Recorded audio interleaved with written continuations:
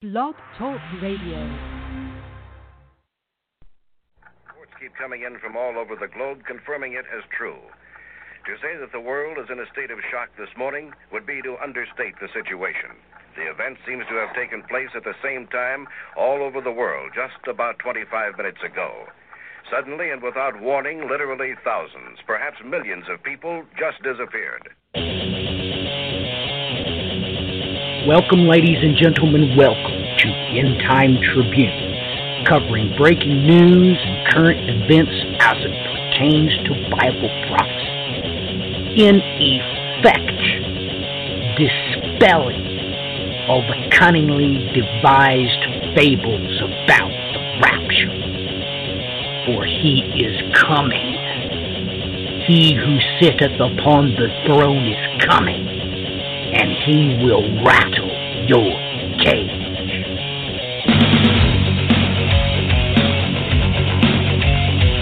Why did you wait? Why did you hesitate? We tried to warn you, and now you're out of time. You started your way. Now you're gonna pay. The party's over, and you've been left behind.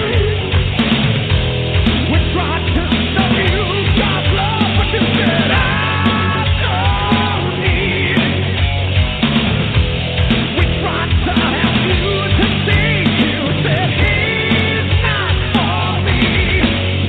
Your way, like a thief in the night. You better turn on your light. You might come back tonight. Like a thief in the night. You better turn on your light. You might come back tonight.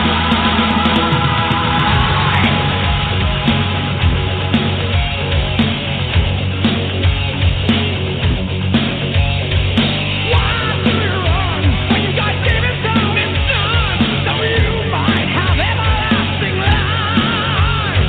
Before it's too late, there's a choice you've got to make. If you receive him, you won't get left behind. Let Jesus consume your mind with unbelieving well. You will live forever, yes, but it's in hell. Yahweh, like a thief in the night. You better turn on your light. You might come back tonight. Like a thief in the night. You better turn on your light. You might come back tonight.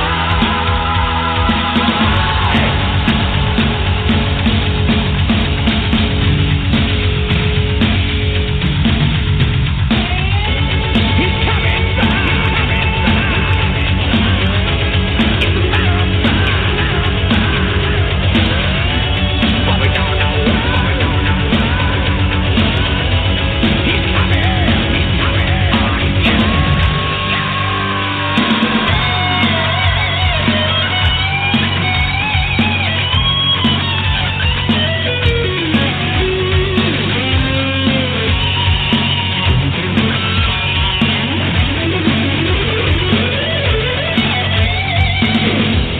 We tried to show you God's love, but you said I don't need it.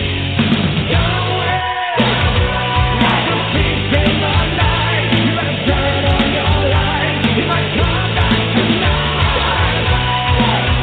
Like a thief in the night. You better turn on your light. You might come back tonight. Like a thief in the night. You better turn on your light. You might come back tonight. Like a thief in the night. You better turn on your light. You might come back tonight. Like a thief in the night. You better turn on your light. You might come back tonight.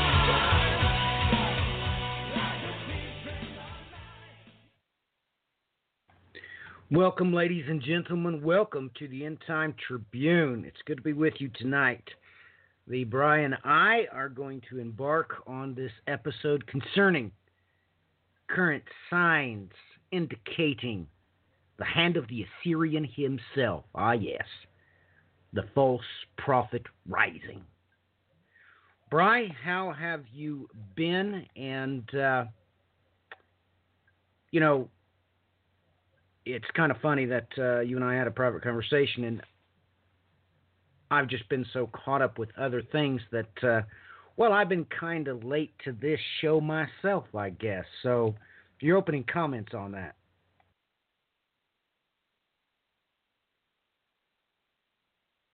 Boy, opening comment. My opening comments, well, I would have to state we've had quite a busy week, be it in some major events playing out or be it personally in the background. And a discussion in the midst of this week, I would say a couple of lights went on. So I'm not going to go too much further into that until we get moving into this, because I'm currently looking at something real fast here that might draw into some of the work I'm doing here in the background. So, well, not that should surprise anybody. We've got updated on information mid-swing in a program. I don't know how many times, but let's do a few show notes. We are switching over the format back to the original format that it was. Not that there's anything wrong with covering breaking news and current events. There's certainly not. I did approach Clinton on the matter. He bowed out most graciously. So Clinton will not be continuing with us, although he will most certainly come on for some of our roundtables, which is where this originally came from a couple of weeks ago. Brian was saying we need to get back to the reason why I created the End Time Tribune. He felt like we should do roundtables and stuff like that. And so I sent out some emails to the 4 points of the globe. And I got replies back that all agreed with Brian that we needed to switch up the format and go back to a more biblically based program and mingle in, of course, the current events, just like we're going to do today. Brian has been talking about on the End Time Tribune for the past few weeks all the news coming out of, Armenia and those pipelines, and it actually took me a minute to get the point myself, but then when it hit me like a ton of bricks. I realized exactly what was being played out right before my eyes. Everybody knows that we have an obvious spike in gas prices, and it's somebody's intention that the gas prices are going to continue to go up. Just like Brian started saying a couple of months ago, we need to look for this, it's going to happen, and here it comes. It's in the headlines right now. So, with that in mind, it makes me think back to this refinery that just got taken out in Wisconsin, right there in Brian's neck of the woods. And even locally, he can't get any information on it. It's like it didn't happen. So, when things start going on politically that are directly connected to Bible prophecy, we need to stop and take a look at it, and that's what we're going to do tonight. Make no mistakes about it. Things are, they're coming into focus. Had a very good conversation with one of my favorite sisters today. And she said that even with some of her associates that are Christians, she has stopped having conversations with them because they get easily agitated. She says that she can't mention biblical topics. So things are starting to come into contrast. I'm sure that everybody realizes that Israel did a first strike against the Iranian military inside of Syria. And the Quds Force responded by sending a volley into Israel. And I made a few posts about that in comments on Facebook, and my sisters didn't realize the ramifications of it. This is proof, ladies and gentlemen, of signs that a Leviathan has been formed. Brian and I have went to great lengths through many years to explain to you what a beast is. A beast is nothing more than a coalition of angelic princes. And whether you like it or not, please remember that Turkey, Syria, and Iraq are not three countries by our counting. They are three counties in the territory of Asher. Now, with that in mind, ladies and gentlemen, don't you realize that the Prince of Persia just launched a volley of missiles into the beautiful land with the full authority of the Prince Asher? Now, that should get your attention. It should rattle your cage if you know your history. Just like I was thinking about doing a post earlier. So I did. There was released an article this past week in Evangelical Focus. The author went to great lengths to describe entertainment eschatology, offhandedly referring to it as pop eschatology. He completely fell short in all of his conclusions because he just does not believe what the Lord his God has already stated. That eschatology is isochronal. That's what God says. So you can look behind you and be able to focus in on what is to come. Now, ladies and gentlemen, you've heard me talk about this before. The simple fact that Jews are called Alexander because, like it or not, Alexander showed up at Jerusalem after the siege of Tyre. Most of you conspiracy theorists will, of course, come right to mind to the tale of the silver shields that harassed the engagement there at Tyre. Many people say that this is the first documented evidence, of course, of UFOs.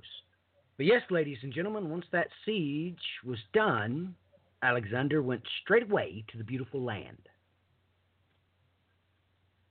So, with that in mind, take note, ladies and gentlemen, it's a historical fact. That's why all Jews call their sons Alexander, because this is one of the things that they did so that Alexander would stay his hand from obliterating them, which he did not. Now, you'll also take note, of course, when is our oldest copy of the Bible, God's holy word? That's correct, ladies and gentlemen. 300 BC. I hope you all realize what that means, who was directly involved with it. So, that being the case, Brian, you have the mic. Okay. Sorry about that. My mouse. Using a trackball can sometimes be a little bit of fun here. Nonetheless, well, I mean, that's just it. You know, the whole gist of when we start looking at how certain events have been playing themselves out in real time. And, you know, it's almost key critical that I point something out here because I'm actually glad that one of our listeners had stated something to me this week, and to a degree called me out, and I'm glad that he did, because it helped me realize that some of these things I need to explain with more clarity. Now, it's fairly well known, I would think, at this point for our standard listeners that I'm not really such a huge fan of this current administration. But with that said, irregardless of what I think of this current administration in the United States is irrelevant. And why is that? Because it's God that sets up these leaders in his time for his purposes within the earth. And as we see all of these things that are progressing as we speak, these are the things that are to be playing out right now. So irregardless of if we like any certain said leader, it's completely irrelevant in the overall picture. Now, something else that was brought up, and I think I need to give it some clarity, concerning, for instance, the Crusader class of people themselves here in the United States, or even in other nations where this nationalism is breaking out. Now, let me make this clear right now. All people that are backing the right-wing administrations within the government, that does not make them a nationalist or a crusader. And the same can even be said, for instance, John Fay has been going out of his way to point out that because you have the Evangelical Advisory Council, all evangelicals are associated with these varied groups either. Now, what we do have happening here in America is we do have a major threat of nationalism that has its roots within these dominionist movements. And we have people that have, at this stage, I would say, literally gone off the deep end in that regard, that are associated with this specific threat. This is where you start really bringing in the concept of nationalism, taking it back as far as when it really started breaking out heavily, say, within the late 1800s, but we can even flip the clock backwards even more so, because there were stages of nationalism that were breaking out at that point in time as well. Now, in context of the Bible, folks, we have to understand that first rider that goes out, the white horse, that white horse is bringing with it, you have this thread, nationalism, that is involved in this. So as far as prophetically speaking, this is very important. So to reiterate again, not all of the people supporting, for instance, the Republican Party are crusaders, dominionists, nationalists, nor are all the people involved, for instance, within the evangelical communities crusaders or dominionists or nationalists. So I have to make certain to tone down the way I put some things, and not to even mention maybe explain these things with a little more clarity. But, I was very glad to get the comments from this person, and it helps me to know we need to proceed in certain areas with explanations with things. And as he had even brought up in this, the most important thing is, where are all these events that have just taken place, for instance, within this last week? Well, we need to know where this is heading.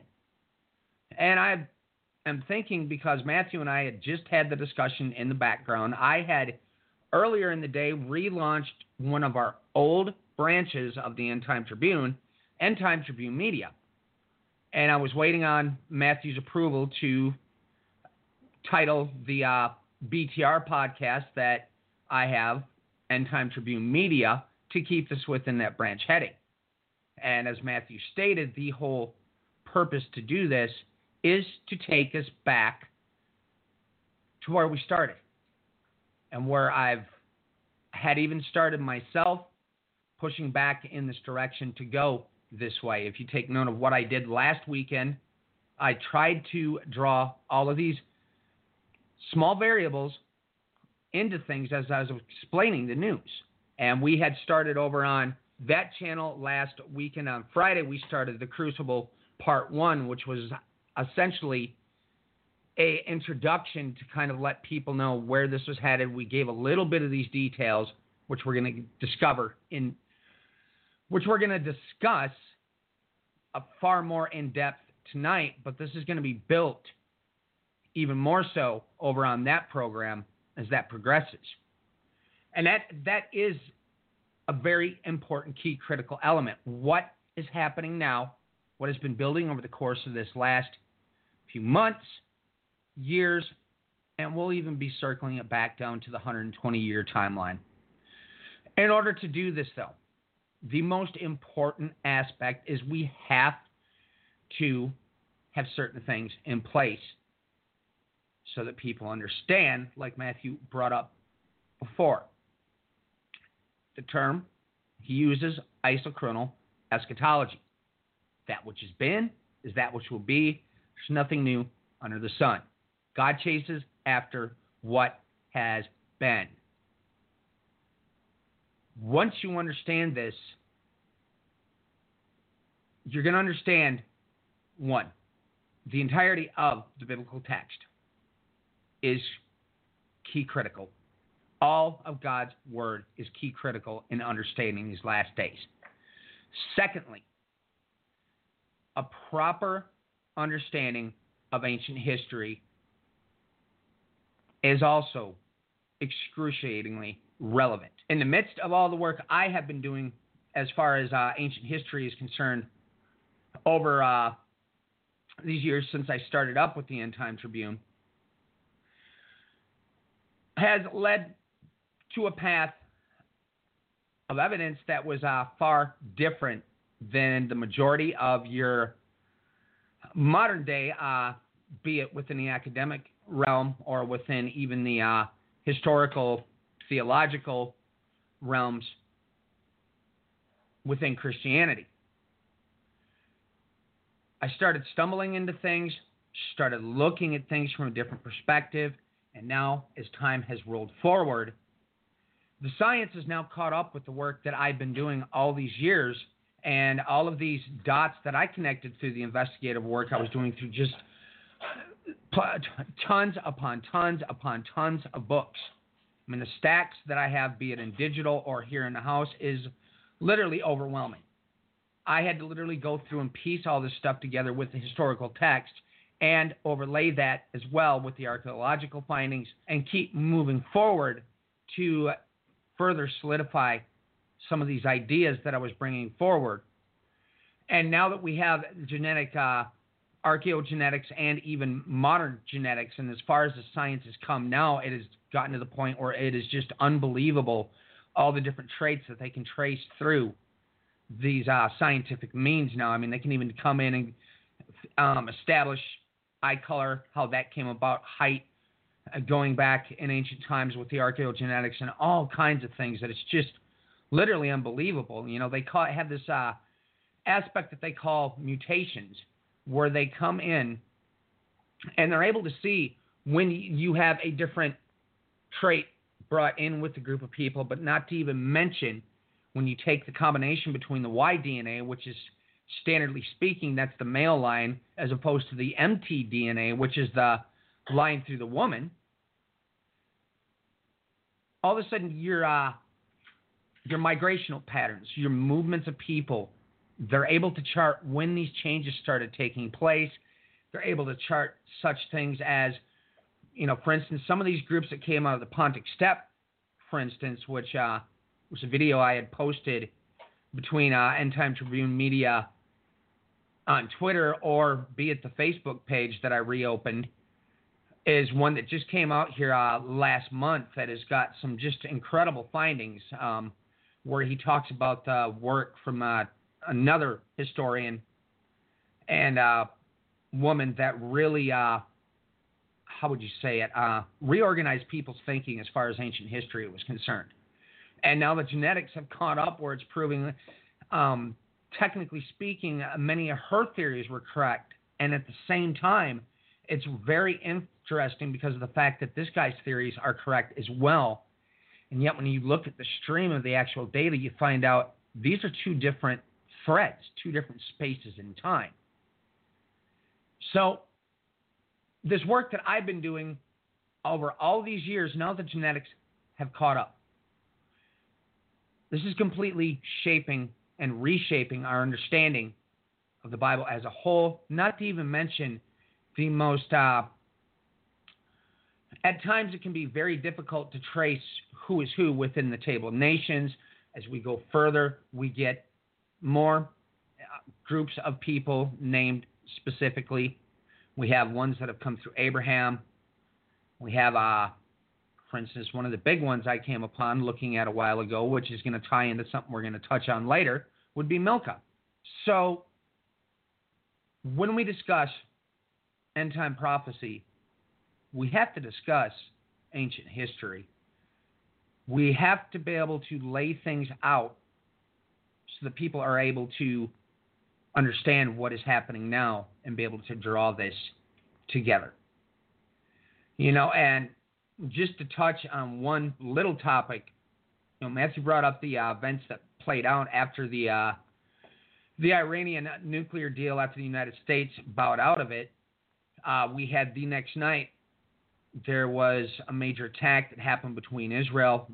They went and hit some targets, and then Quds Force itself launched attacks that went into the Golan Heights.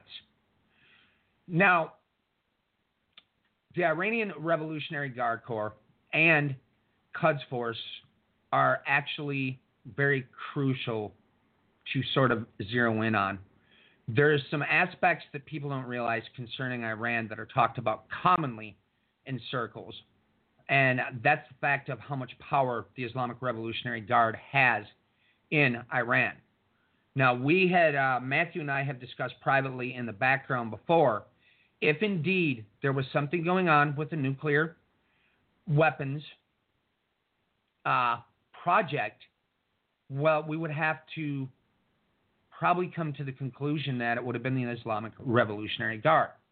And they, to break it down simply, they essentially are their own body, almost to the extent of being a governing body. And there's a lot of the financial issues that are happening that, for instance, when that strike broke out in January, there was a lot of fingers being pointed at them because of how much money it is that they're taking away from the government itself and is being spent on the military arm.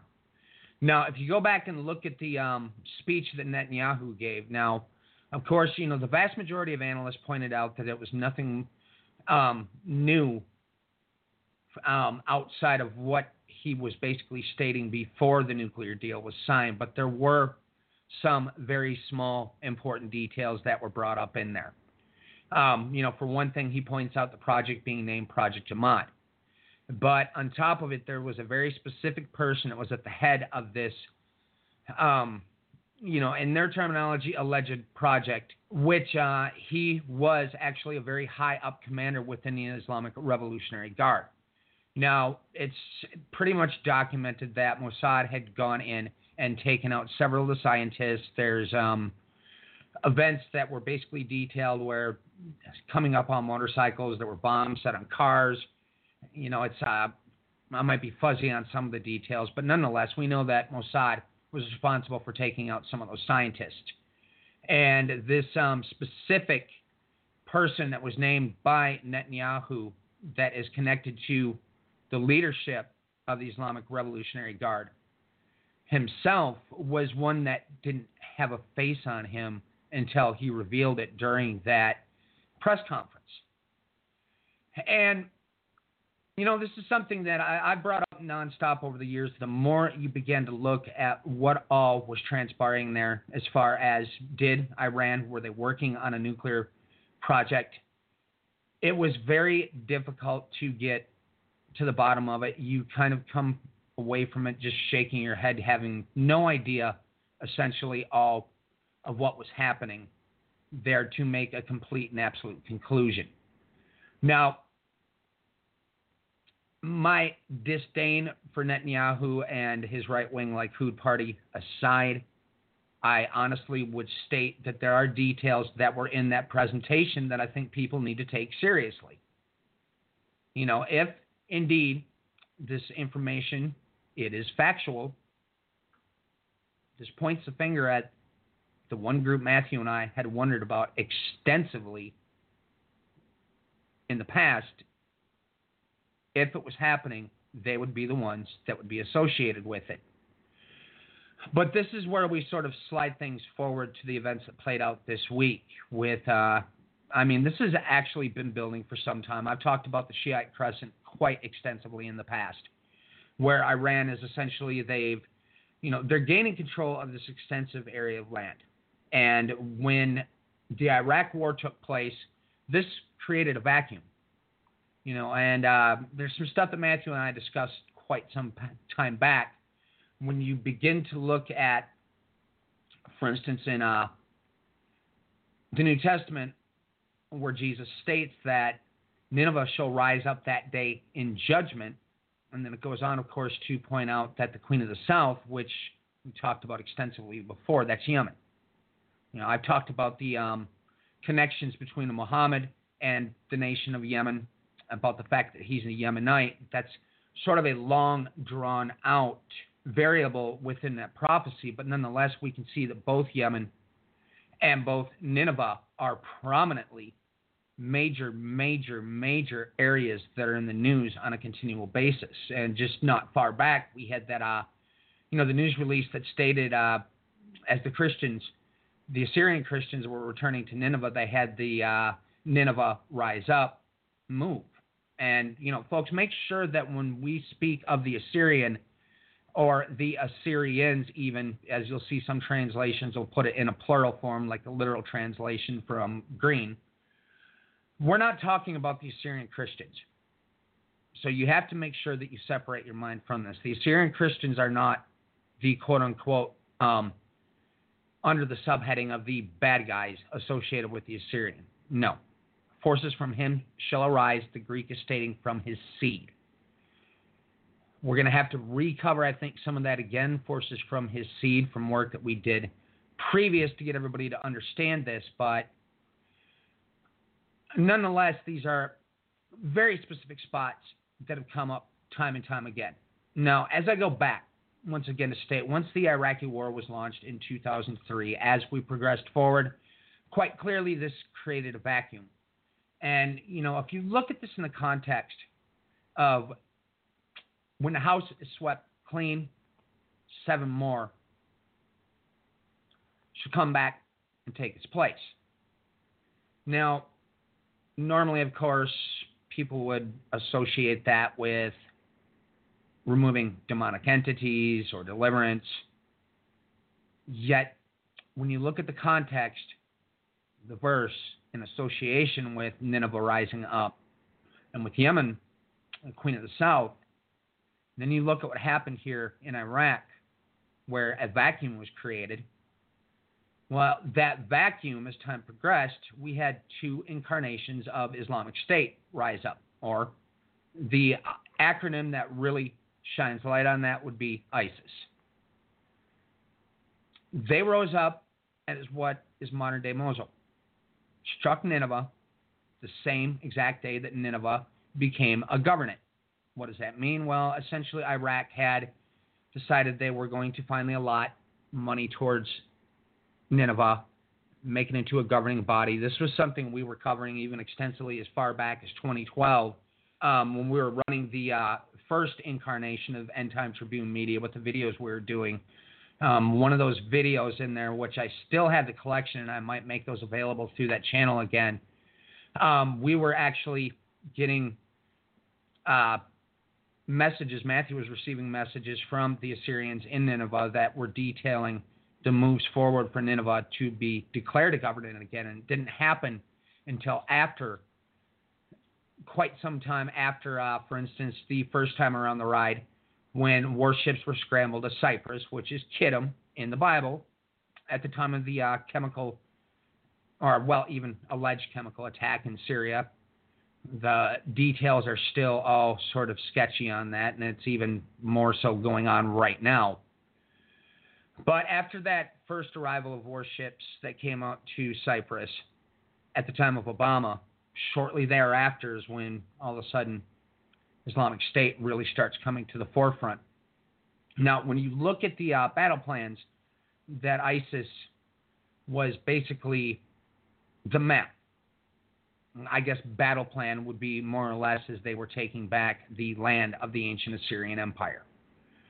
And, this is where you even go back further. If you look at, for instance, there was, like I said, that was the second incarnation of ISIS. The second was under, obviously, al-Baghdadi, but the first guy, I don't remember his name off the top of my head. Something that is key critical that everybody understands is the fact that he was over in Jordan for an extensive period of time. Why am I bringing up Jordan? Well, when you take into the context, especially in Psalms 83, but you bring in the sons of Lot.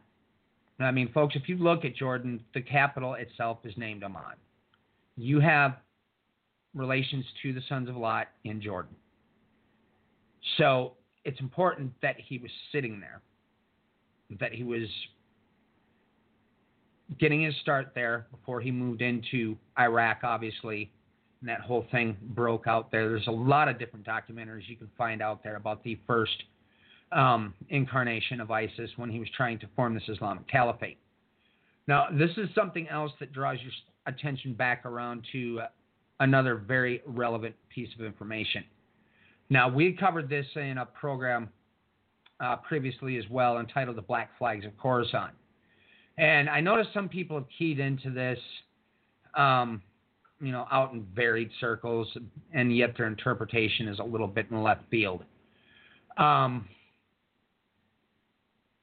The Black Flags of Khorasan is essentially the flag that Islamic State started flying. Now, this relates to the Khorasan province, which you can find stretching from, I believe it's Iran, parts of Pakistan and Afghanistan, I believe, are included, and even stretching a little bit further out into possibly Iraq. I can't remember off the top of my head the exact area, but this is something you're seeing coming up a lot right now, the Khorasan province, with the the ISIS group that's in Afghanistan right now.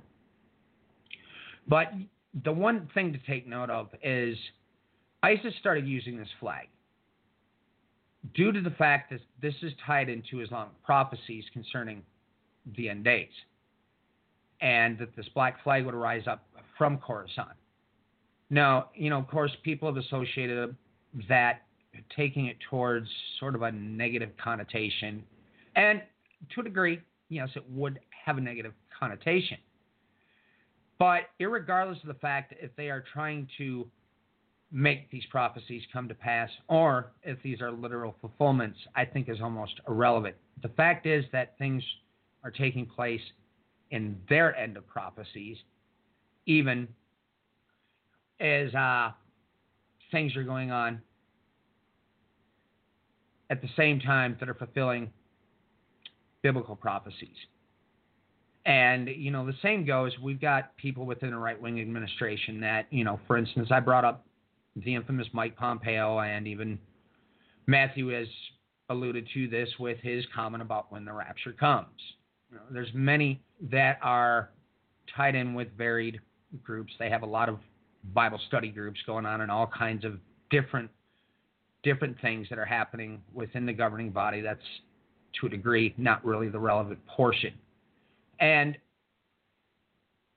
there's even aspects with what they're doing where you can see that mindset's going on, that they are attempting to fulfill certain prophecies as well. I think irregardless of any of that, once again, that's to a degree, it's absolutely irrelevant, because these things are coming to pass. So when you look at all of it from that perspective, we go back again to what I was stating, who it is that sets up leaders in his time for his purposes in the earth. Well, then we start narrowing all these things down. And actually, I'm going to stop there and then go back to actually the things that Matthew wanted me to discuss then, because I'm going to let him interject here, and then I can go back forward from where he wanted me to bring things up. One last thing, though, before I hand it back over, though. Another thing that's very important to take note of is Quds Force. Quds Force is obviously in the Arabic tongue means Jerusalem Force, and that's part of the Islamic Revolutionary Guard Corps. That's one of their armies. Now, everybody, you have to take note of the fact that, for instance, there was a major article that came out from Haaretz this week, and they went in there and they detailed from where all these varied groups from Quds Force are being pulled from. Essentially you've got, in our terminology, we could understand that as a mercenary group that's being pulled from many, many areas throughout, be it the Middle East, and even going as far over, probably even up to the corridors by Russia, coming down from Afghanistan, Pakistan, quite a few other places. Now, something I actually have not gotten to yet, but I have a strong suspicion if I were to overlay the varied maps of the Media-Persian Empire and take a look and then compare those different groups that are brought in from these mercenaries, I have this suspicion already right now that you're going to be looking at one and the same map. This long-term starts bringing about history repeating itself and starts tying in how another way we can look at these prophecies. As Matthew pointed out, these moves that have been taking place, this involves essentially 3 Leviathans tangling with one another. I'm going to hand it back over for a minute and get some coffee in me here. Well, you did kind of misquote yourself. Let me correct you. It's not 3 different Leviathans, ladies and gentlemen. That's one Leviathan with many heads is what it is. But, ladies and gentlemen, just please try to understand. This is the whole reason why we had David Roll on. And looking back, and I especially talked to a dear brother this week, and I didn't realize that he didn't get the whole point as to why we had David Roll on. Ladies and gentlemen, the reason why you have an incredible amount of information in the book of Revelation as to what is going to transpire while the woman is in the wilderness is for one fact and one fact alone. The Hyksos did nothing except seize the opportunity provided by the Lord your God. Okay? Ladies and gentlemen, there is no knowledge of what happened after God obliterated the Egyptian army. You do realize that's when the Hyksos invaded. That's not included in the Bible. The history included in the Bible is, of course, what happened while the children of Israel was in the wilderness. They could not possibly have had any knowledge of what was going on the other side of the Red Sea. Now, David Rolla has also brought forward many fantastic details about, even the slaughter of the innocents, making all the academic eschatologists look like fools, because he said, by the way, yeah, it really happened. We found the babies. So, and again, of course, he found the statue with the coat of many colors. So you have to understand, ladies and gentlemen, that the book of Revelation gives you the information that the Exodus does not give you. The book of Revelation does nothing more than tell you what's going on in Egypt. Let us be sure. In the book of Revelation, the entire planet has become Egypt, as this system has encompassed the whole planet. So with that in mind, ladies and gentlemen, we have to realize that we have overt things happening in relationship to those pipelines for one reason. So one reason there's upheaval in Armenia, things are happening in the very place where is the only place. It's the only place that Israel gets its oil. All of a sudden, Brian randomly looks up and, hey, why is this country so friendly with Israel? Why are they celebrating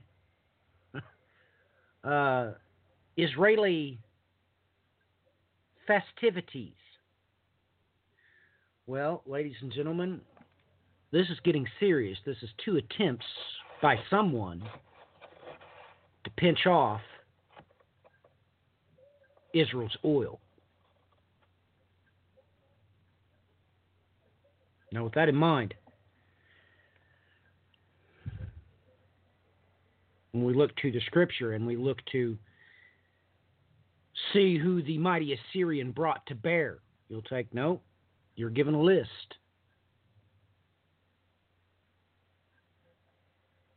This is real. This is happening in real time, ladies and gentlemen. Iran launched missiles into Israel from Syria. Literally speaking,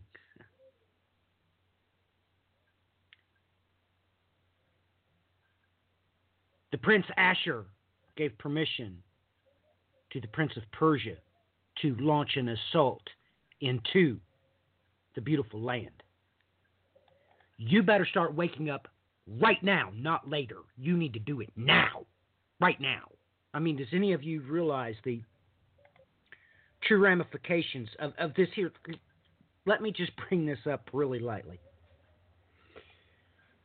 You need to realize why Zechariah chapter 1 verse 7 says what it says. Okay? I'll read it out of the KJV. Upon the 4th and 20th day of the 11th month, which is the month Sabbath. You know what that word is, don't you, ladies and gentlemen? Do you know why Zechariah said that? You don't? Well, let me read that exact word again in a different verse, only this time it has a different Strong's number. But I assure you, it's the same word. Isaiah chapter 10, verse 5. O Assyrian, the rod of my anger and the staff in their hand is my indignation. That's right, ladies and gentlemen. Same word. By the way, do you know where you're at right now?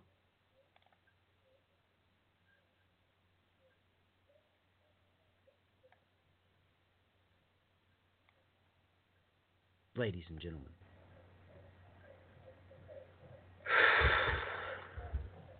Ladies and gentlemen, here, let me just read from what is standardly known.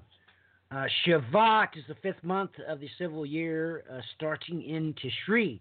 The 11th month of the celestial calendar, Hebrew calendar, starting in the Nisan.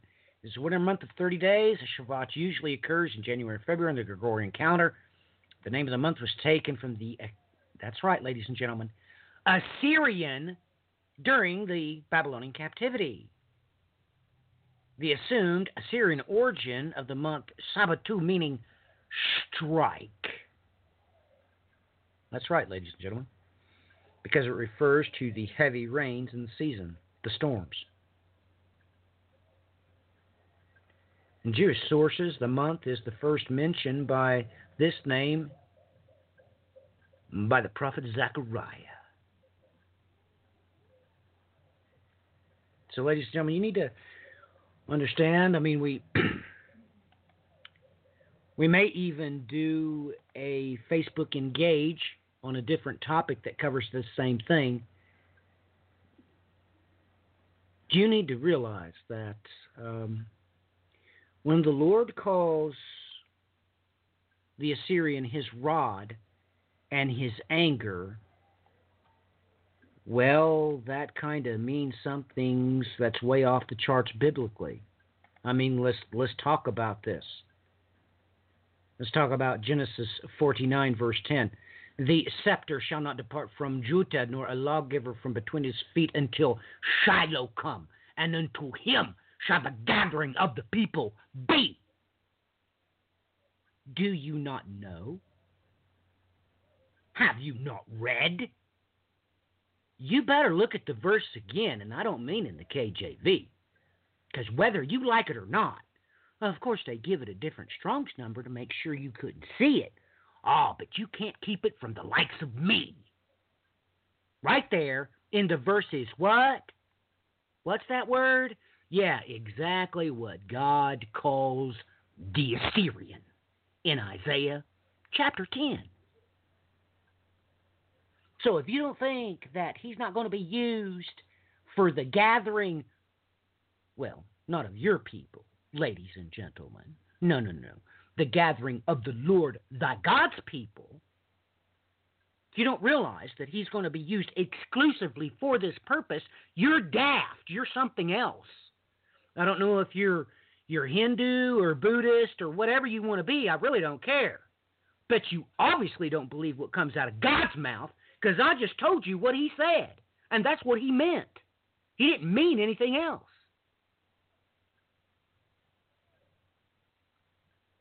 Ladies and gentlemen, you never use a standing official military organization to launch a third party from a second party country. You don't do that. That's exactly what Iran just did. We should be a world at war right now, but for some reason, the Trumpeteers seem to be silent on the simple fact that we didn't take any action to defend the beautiful land. And now you know why.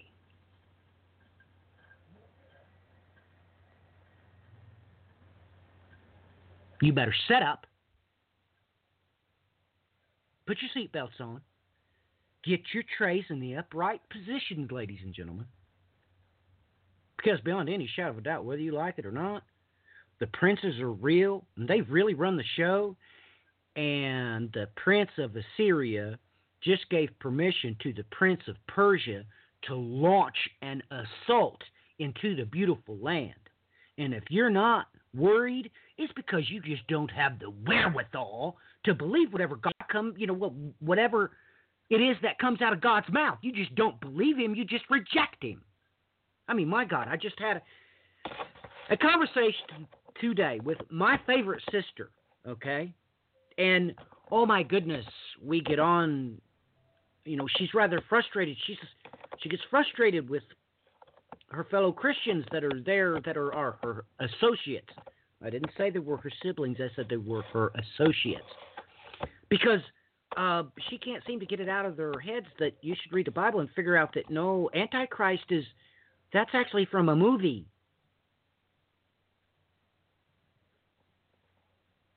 That's pure entertainment eschatology. I mean, ladies and gentlemen, you need to come to grips with this, that the reason why... Do I really have to talk about this? You know what? I should talk about this. Look, in the movie, The Omen, ladies and gentlemen, do you realize that Damien's mama was a jackal? Do you know why? That was during the same period of time when the same people that was, actually doing the work on that movie, you realize that's when they switched it over. Because the KJV for that word used dragons, but the new versions that they wanted to send out into all the churches, it uses what? Yeah, that's right, jackal. That's why, twice in the final Omen movie, Damien himself uses the word rapture twice. Yeah, that's why. That's why.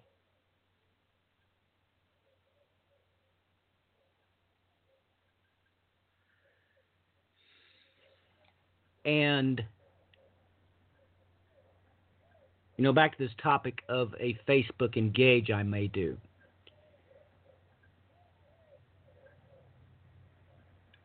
You need to understand that, look, They were not sacrificing to Asher when they crossed the Red Sea, ladies and gentlemen, because they didn't make his sign. They made a different image. So you need to understand. Actually, that's important. Did you know that was important? Not the presidential election. You didn't realize that was actually important? You were supposed to know that?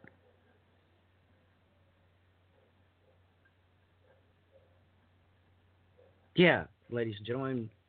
I mean, Brian brought up Barack Obama and, what happened with the gathering of the warships at Kittim. Now, let me translate that for you into entertainment lingo. That's Cyprus. Okay? But no, he wasn't the Antichrist. Okay? Brian and I never insinuated that any president was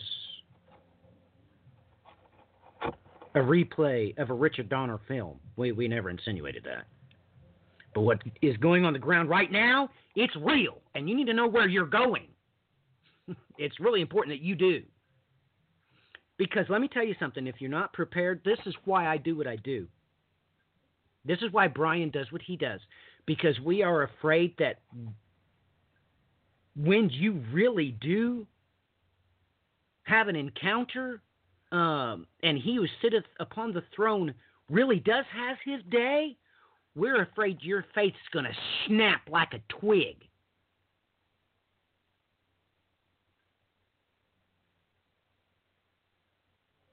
Now look, it is greatly documented by the Lord your God. Isaiah, Revelation, it's really all over the place. He's going to have his day, and on that day, you're going to know exactly what's going on. I hope you don't wait until that day to finally believe what's come out of his mouth so you can prepare yourself and get your garments white. Because right now, what you're doing, now let me make this clear. What you're doing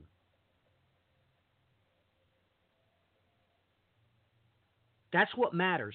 How you act, that's what matters. Because, ladies and gentlemen, there are little tidbits of wisdom out in the secular world, and this is true. If it walks like a duck, if it quacks like a duck, and it swims like a duck, it's a duck. If it hunts duck, if it eats duck, it's not a duck. Ladies and gentlemen, so if you're acting like a bird of prey, you're obviously not a duck. You are what you are.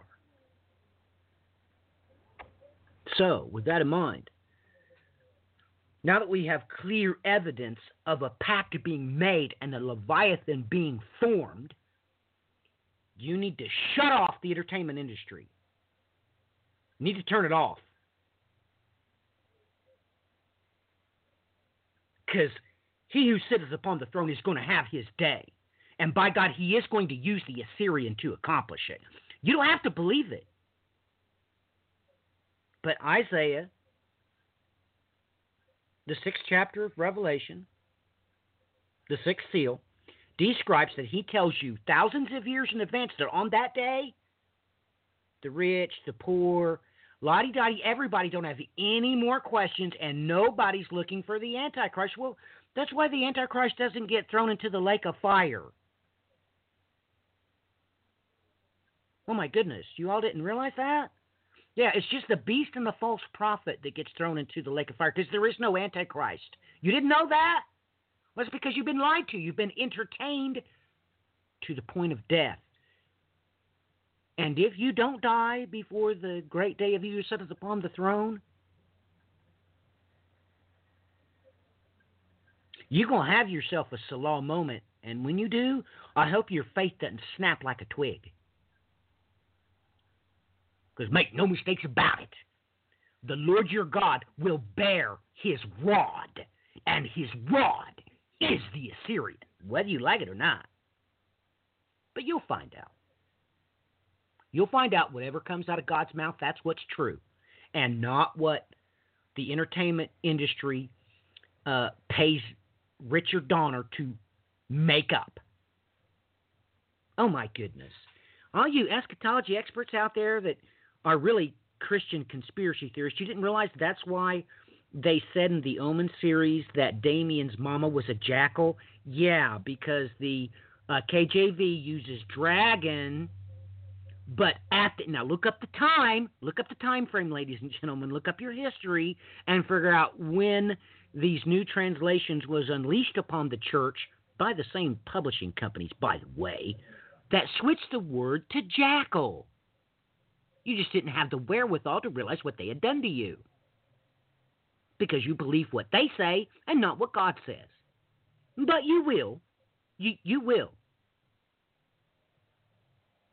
You will believe it. So I hope I've got your attention.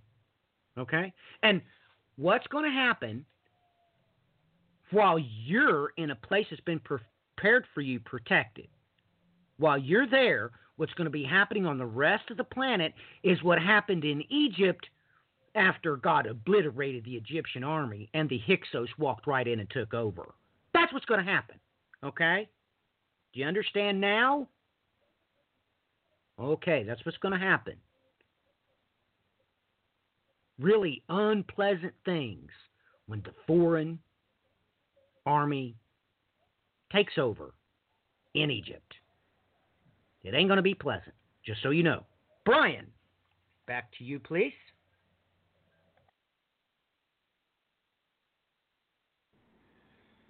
Well, that's a good thing.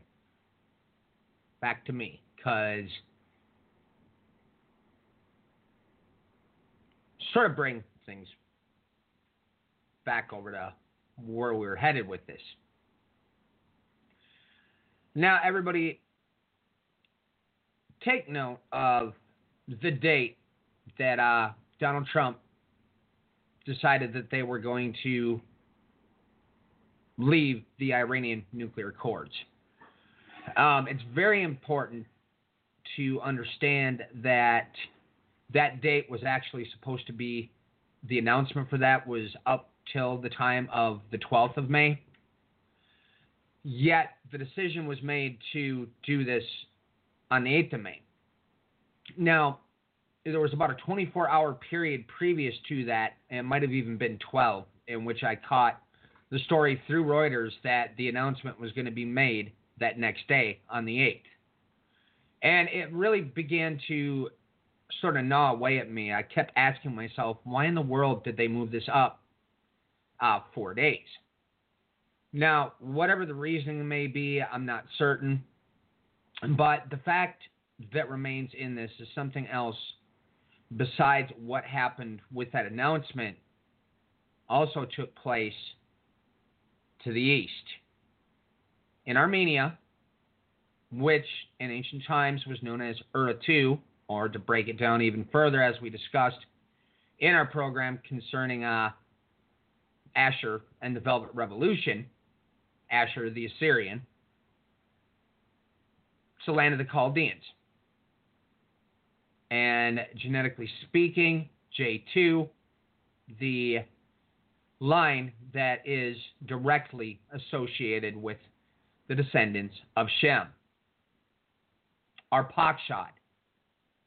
It's one and the same, Ur-Kasdium, or Ur the Chaldees. Armenia, you have two groups of people there, genetically speaking. You have J2, not J1. Why am I stating that? Y-DNA, J1, is connected to the people that are considered to be Arabians. Well, who are the Arabians? Break it down to a degree. We can start with Ishmael, then we move forward to groups associated through there. How do we put this? They're another branch. But J2 itself is specifically associated with Shem. Ur-2, that is referred to in the Bible, for instance, I believe it's Jeremiah off the top of my head, refers to Ararat, Mini, and Ashkenaz. Now, Ararat, technically speaking, that's the ancient kingdom of Urartu. Mini, that's the ancient kingdom of the Manian. Now, Urartu and Manian, they're not the same. Sometimes some of the varied historians have overlaid the two of them and sort of confused things, bringing the Manians into being Armenia. It's not. It's the ancient Manian Empire that was in Azerbaijan, the nation, not the northern part of Iran. Once again, this is important in the historical scheme of things. Ashkenaz, well, as far as the family trees are concerned, as in the Table of Nations, that's a son of Japhet. Ashkenaz, they were also known as the Saka Tigrahuta, or even the Saka branches in the tribal groupings of the Scythian. Most information we can get from the ancient text, for instance, will get, obviously, Herodotus. You cannot make the Scythian a branch of just one people. That's not how things ever worked in Central Asia. So the Bible specifically tells us this grouping of people was there in that time. And that at one time around the ride, of course, they were used to bring about the destruction of those nations, be it Babylon. Some ties in with some of the things with Assyria's destruction, but this is where it gets tricky. And historically speaking, this is where things become important. The Manian Empire itself, which would be comprised of what is modern-day Azerbaijan, the nation, by the Caspian Sea, Baku, which paid very close attention, like Matthew brought up, oil. Well, the numbers is actually 2/3 of all of their oil is coming from there. I have not had time to double check this, but I have my suspicions that the other 1/3 may be associated with Kazakhstan. Why am I bringing up Kazakhstan? Well, in the same set of press releases, for instance, once again, Azerbaijan. The 70th anniversary celebration in April in the United States, a very strange thing appeared, and Haaretz was all over this, started pointing out all the major important details, not to even mention how peculiar this was. In the United States, a group between a rabbi and a couple of different Christian church groups hosted people from Israel, people from Azerbaijan, and they put the 6-point star, the Star of David, up with the two flags, Israel, Azerbaijan, celebrating, of course, their very deep ties with this nation, the very deep ties, especially even with the business dealings of this nation. And like Haaretz points out, this is a very peculiar thing to be drawing everybody's attention to at the time of, on the Hebrew calendar, the 70th anniversary of Israel. Why do I say on the Hebrew calendar? Well, for instance, the date coming up here, which is obviously one that everybody needs to watch in this coming week. That is, according to, in their terminology, the civil calendar. In our understanding, we could call that the Gregorian calendar, the solar calendar. It all varies on how you want to state that. But nonetheless, you have this amplified, this connector between these two nations. You find out you have 2/3 of the oil that Israel is currently bringing into their nation is coming from Azerbaijan. Now, why did I bring up Kazakhstan? Well, this is also important because Netanyahu, in one of his last trips out into that region, had basically went to Kazakhstan, which, of course, we've had the Astana, Kazakhstan peace agreements have been taking place between Syria, Russia, Iran, and obviously varied groupings in there trying to bring this conflict to a close in Syria. Astana, Kazakhstan, as well, is also the place that the vast majority of scholars, and with a plethora of archaeological data and all sorts of things, state that that's where horses were domesticated. Astana, Kazakhstan is also important in light of what I brought up earlier concerning Ashkenaz, specifically the Saka Tiger Huda branch, which is what? The Scythian with pointy hats. As I've stated before, that's the Magi, folks.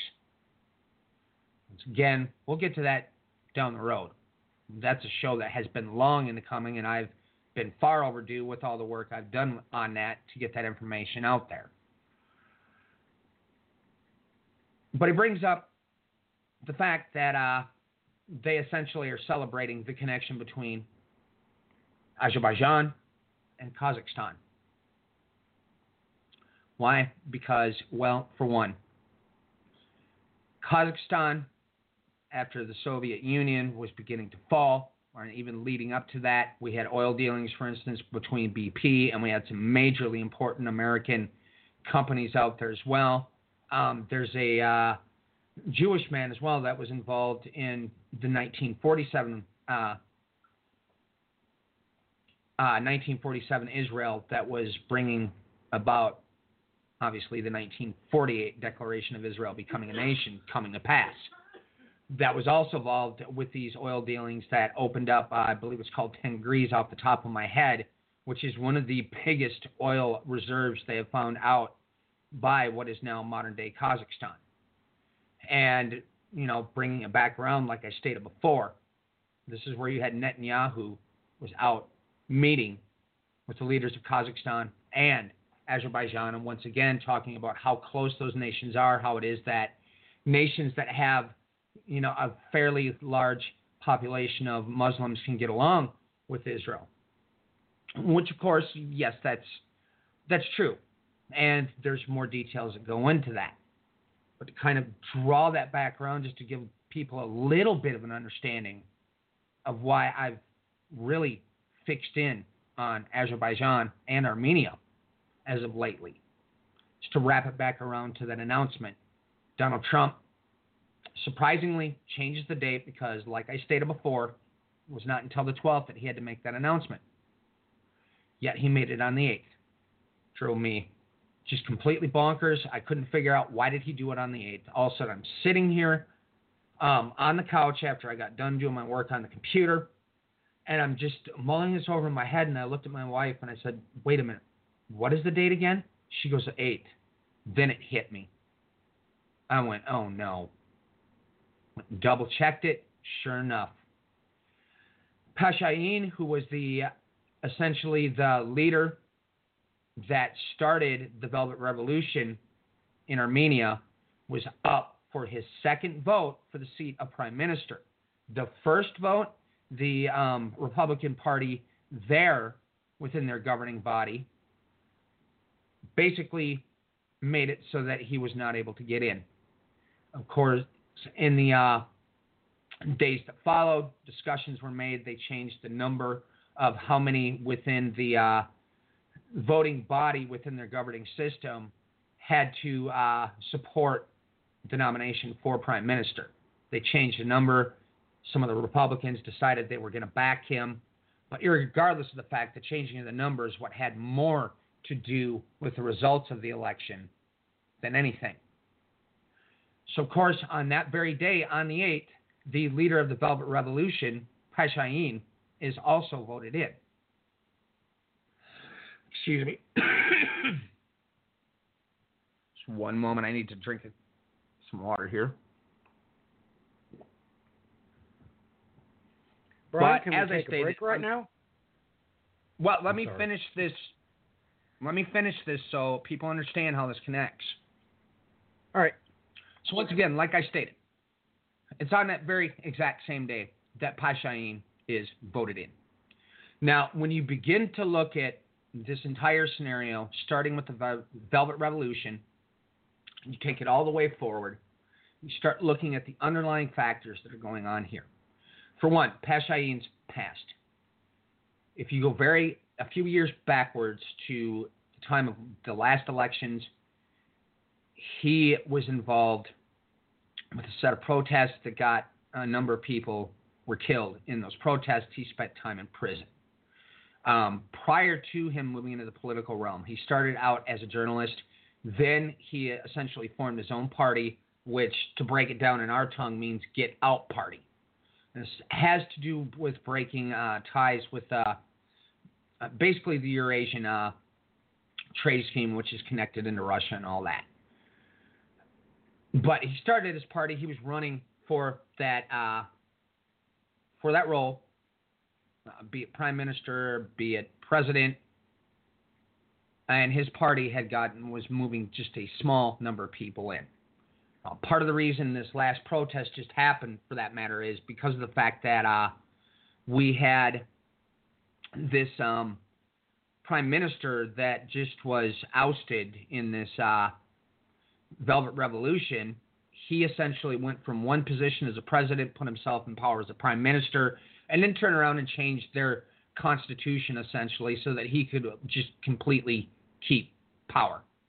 A lot of this Republican Party is tied in with the Russian gas firm Gazprom. So like I was getting to, when you look at this revolution, at first glance, you get the idea that maybe the West has something to do with this, because this does have, to a degree, some hallmarks of past engagements. For instance, stuff that happened with Ukraine, Georgia, and all that. But then you look at it again and you go, well, there's no trouble being stirred up with Russia. And things seem to be sort of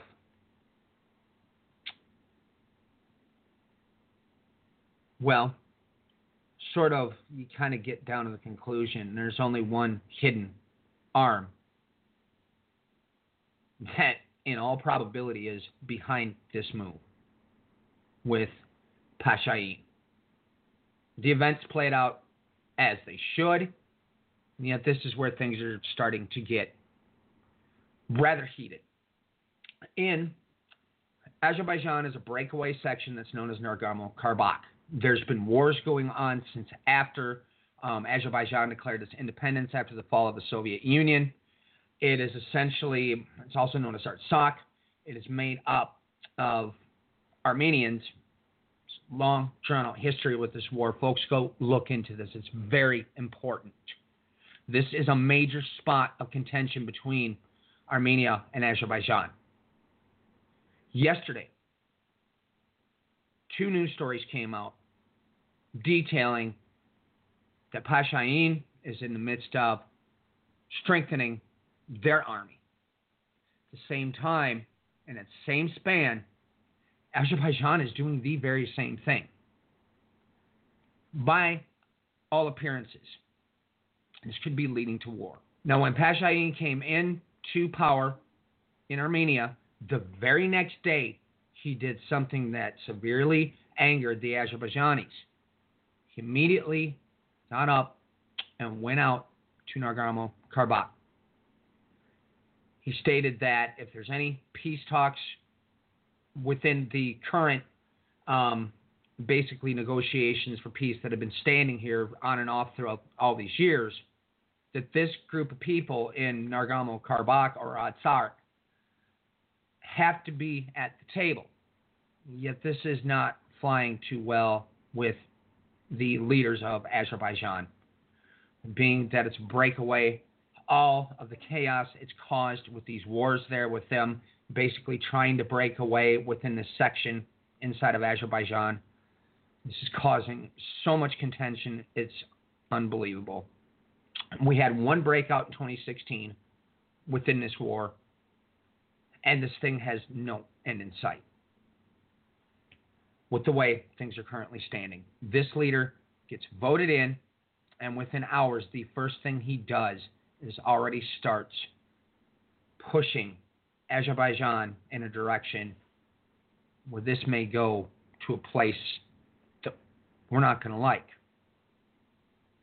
When we break this back around to what I was bringing up about Urartu and the Manians, during the time of the Assyrian kings, many of them that are mentioned very specifically in the Bible that we need to have our historical isochronal understanding of, the Medians weren't allied with them, with the Assyrians.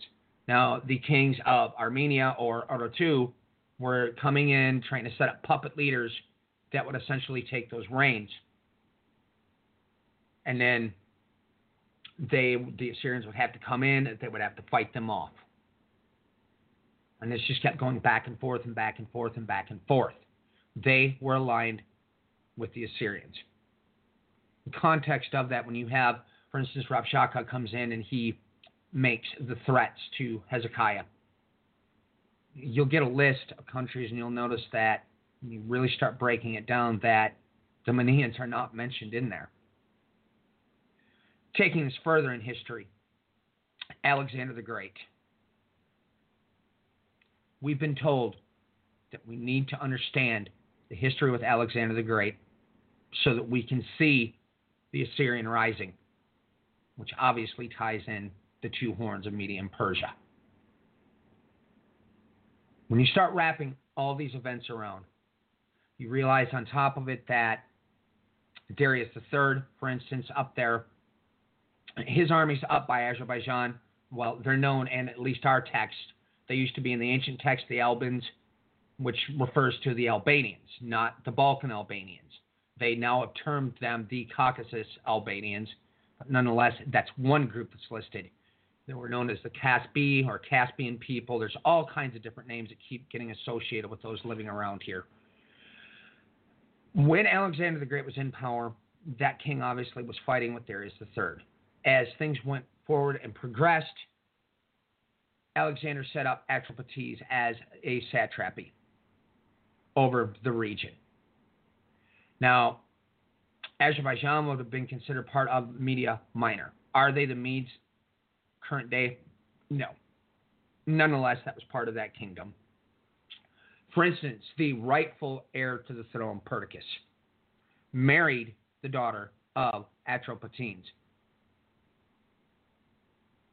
You kind of begin to realize how important that is if you understand what played out during the War of the Diadochi, or the successors to Alexander's kingdom.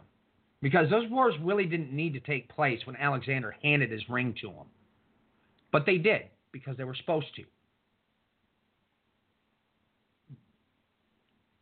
These two connecting dots, be it what is happening with the two horns of Media Persia, because both Medes and Persians are living in what is modern-day Iran. The genetic data proves this because one of them comes through that RY-DNA strand, which is a smaller portion. We know specifically from the Table of Nations that Madai, the Medes, are through Japhet. We have a higher concentration of J2. Now, why am I bringing up J2? Because the original king, Cyrus the Great, or Cyrus II, is even referred to when you start looking through those lines of kings. His title was the King of Anshan. This caused great controversy amongst many academics. They fight back and forth. Well, that doesn't mean that the Persians were Elamites, and this whole thing spins. But there's Iranian scholars that have been doing immense amounts of work. I pick up their periodicals from time to time because they cost a good $40. And they continue to point out the fact, look, Cyrus, the king of Anshan, was an Elamite. Elam, a descendant of Shem. Once again, we're back to the Y-DNA root of J2 like I brought up before. In modern-day Iran, it's made up of the same grouping of people with that JT2 Y-DNA. It's one of the highest concentrations within the percentile range of modern-day Iranians. So now when you look at prophecies pertaining to Media Persia, well, guess what? Not only do you look at those, but then you begin to realize that you also need to look at the prophecies referring to Elam, because they are one and the same. This is why Cyrus came in calling himself Cyrus, the king of Anshan. Darius the Great, when he came in and usurped the throne, ending the line of Cyrus the Great. Okay, it was a coup. He took that throne, folks. That's the fact of the matter. Okay, that's when all of a sudden the title Achaemenid was being used. Leave it there. We'll go to a break.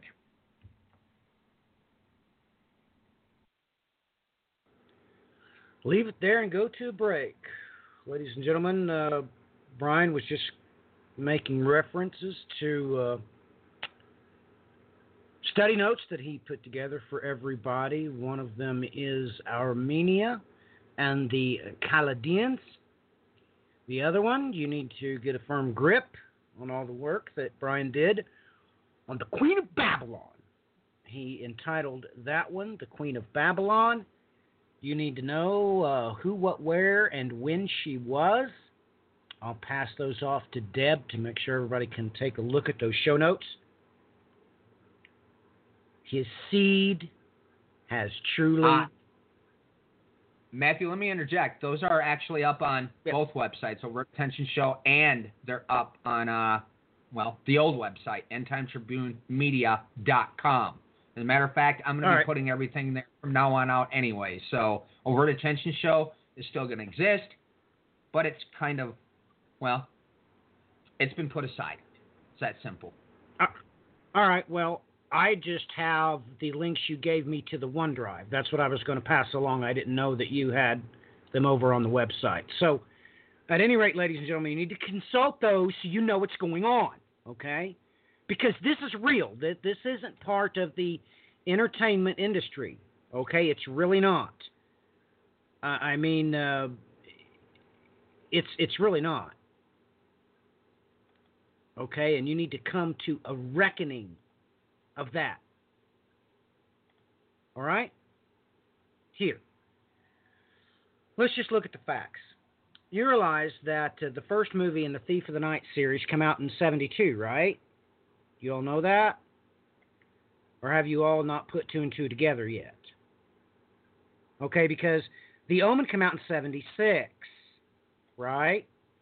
And then the second movie in the Thief in the Night series came out in 1978. You remember that year, right? Yeah, it's the same year that the second Omen movie came out. You realize that, right? And then you had the third in the installment, Image of the Beast, which came out in 1981. And then you realize that the final Omen movie came out in 1981, right? And then The Prodigal Planet, the last in the Thief Behind series, came out in 1983. So it was 7 movies, all released together. That's how most of you get your eschatology, is from the Thief in the Night series and The Omen.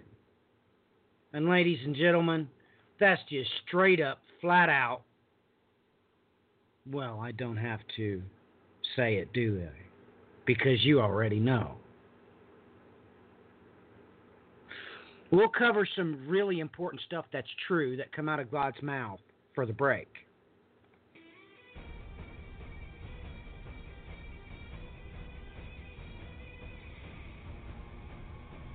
Isaiah 34. Come near, ye nations, to hear, and hearken, ye people. Let the earth hear, and all that is therein, the world, and all things that come forth of it. For the indignation of the Lord is upon all nations, and his fury upon all their armies. He hath utterly destroyed them, he hath delivered them to the slaughter. Their slain also shall be cast out, and their stink shall come up out of their carcasses, and the mountains shall be melted with their blood. And all the host of heaven shall be dissolved, and the heavens shall be rolled together as a scroll, and all their host shall fall down, as the leaf falleth off from the vine, and as a falling fig from the fig tree. For my sword shall be bathed in heaven. Behold, it shall come down upon Idumea, and upon the people of my curse to judgment. The sword of the Lord is filled with blood. It is made fat with fatness, and with the blood of lambs and goats, with the fat of the kidneys of rams. For the Lord hath a sacrifice in Bozrah, and a great slaughter in the land of Idumea. And the unicorns shall come down with them, and the bullocks with the bulls, and their land shall be soaked with blood, and their dust made fat with fatness. For it is the day of the Lord's vengeance, and the year of recompenses for the controversy of Zion. And the streams thereof shall be turned into pitch, and the dust thereof into brimstone, and the land thereof shall become burning pitch. It shall not be quenched night nor day, the smoke thereof shall go up forever. From generation to generation it shall lie waste. None shall pass through it forever and ever. But the cormorant and the bittern shall possess it, the owl also and the raven shall dwell in it. And he shall stretch out upon it the line of confusion, and the stones of emptiness. They shall call the nobles thereof to the kingdom, but none shall be there. And all her princes shall be nothing. And thorns shall come up in her palaces, nettles and brambles in the fortresses thereof. And it shall be an habitation of dragons, and a court for owls. The wild beasts of the desert shall also meet with the wild beasts of the island, and the satyr shall cry to his fellow. The screech owl also shall rest there, and find for herself a place of rest. There shall the great owl make her nest, and lay, and hatch, and gather under her shadow. There shall the vultures also be gathered, every one with her mate.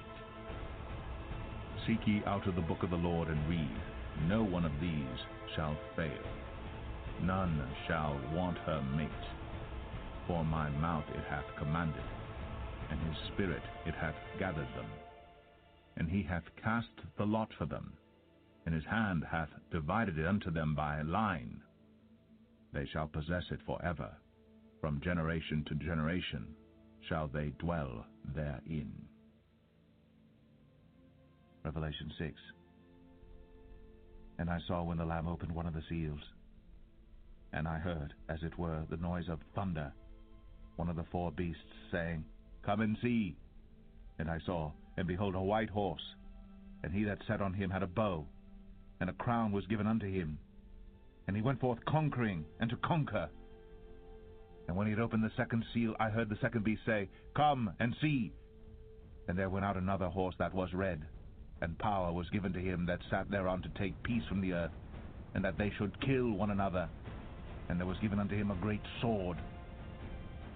And when he had opened the third seal, I heard the third beast say, Come and see. And I beheld, and lo, a black horse, and he that sat on him had a pair of balances in his hand. And I heard a voice in the midst of the four beasts say, A measure of wheat for a penny, and 3 measures of barley for a penny, and see thou hurt not the oil and the wine. And when he had opened the fourth seal, I heard the voice of the fourth beast say, Come and see. And I looked, and behold, a pale horse, and his name that sat on him was Death. And hell followed with him. And power was given unto them over the fourth part of the earth, to kill with sword, and with hunger, and with death, and with the beast of the earth. And when he had opened the fifth seal, I saw under the altar the souls of them that were slain for the word of God, and for the testimony which they held. And they cried with a loud voice, saying, How long, O Lord, holy and true, dost thou not judge and avenge our blood on them that dwell on the earth? And white robes were given unto every one of them. And it was said unto them that they should rest yet for a little season, until their fellow servants also and their brethren, that should be killed as they were, should be fulfilled. And I beheld when he had opened the sixth seal, and lo, there was a great earthquake, and the sun became black as sackcloth of hair, and the moon became as blood, and the stars of heaven fell unto the earth, even as a fig tree casteth her untimely figs when she is shaken of a mighty wind. And the heaven departed as a scroll when it was rolled together, and every mountain and island were moved out of their places, and the kings of the earth, and the great men, and the rich men, and the chief captains, and the mighty men, and every bondman, and every free man hid themselves in the dens and in the rocks of the mountains, and said to the mountains and rocks, Fall on us, and hide us from the face of him that sitteth on the throne, and from the wrath of the Lamb. For the great day of his wrath is come, and who shall be able to stand?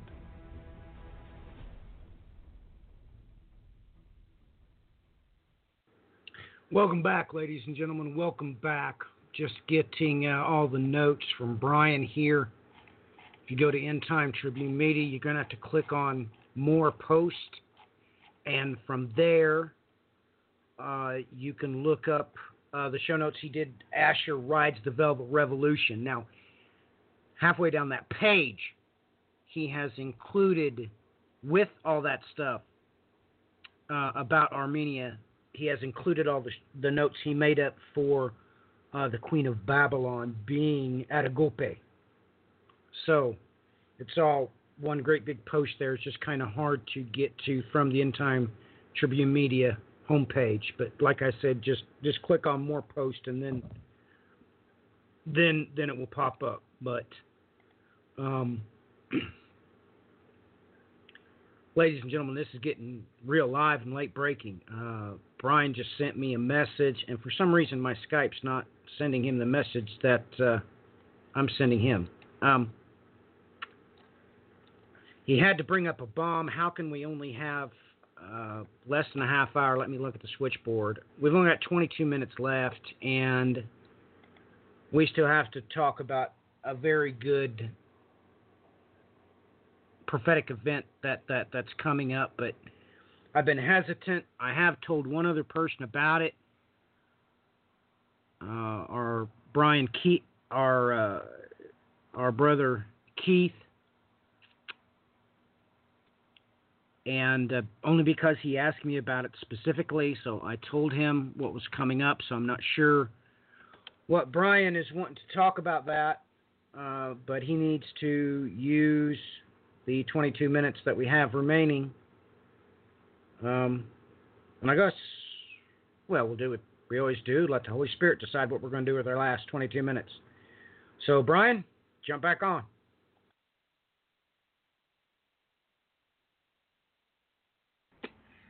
Well, that's, where I think I should start breaking some of these things down a little bit.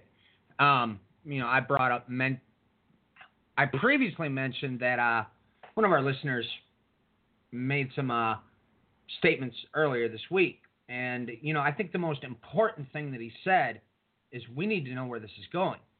And I agree. I absolutely agree with that. And that's sort of the key element here is breaking this down. Where is this headed? Now, of course, we have events that are coming up here on the date of on the civil calendar, the Gregorian calendar in May, which is obviously the 70th anniversary of the declaration of Israel as a nation, according to the UN resolutions, obviously, and also what the Palestinian people refer to as Nabka Day.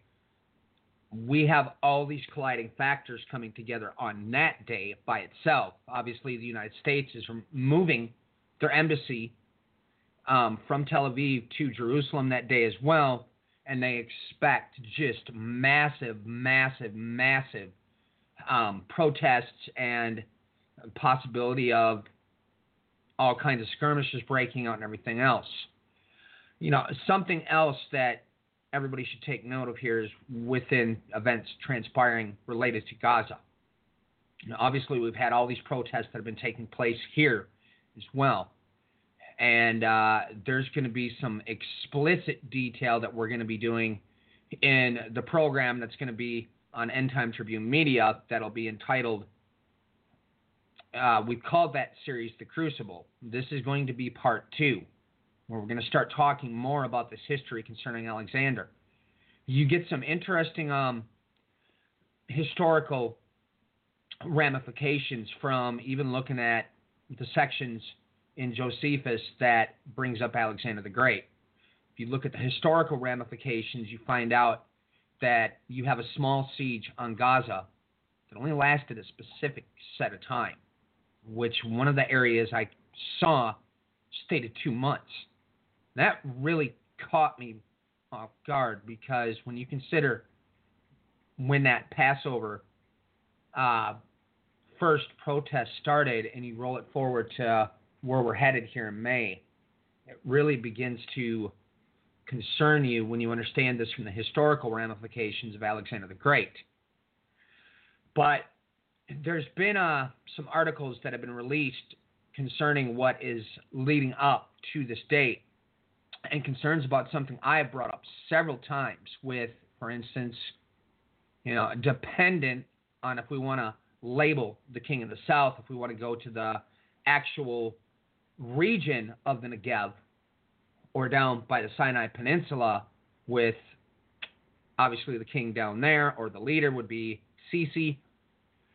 He's having major problems in the Sinai Peninsula, and this is not even, I would say major problems is almost an understatement, because we have a massive flare-up of Islamic State, ISIS, same thing, right there in the Sinai Peninsula.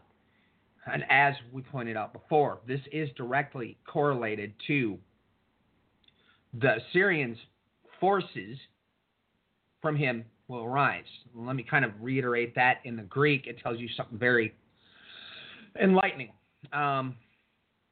Forces from his seed. Let's just state it that way. From his seed shall arise.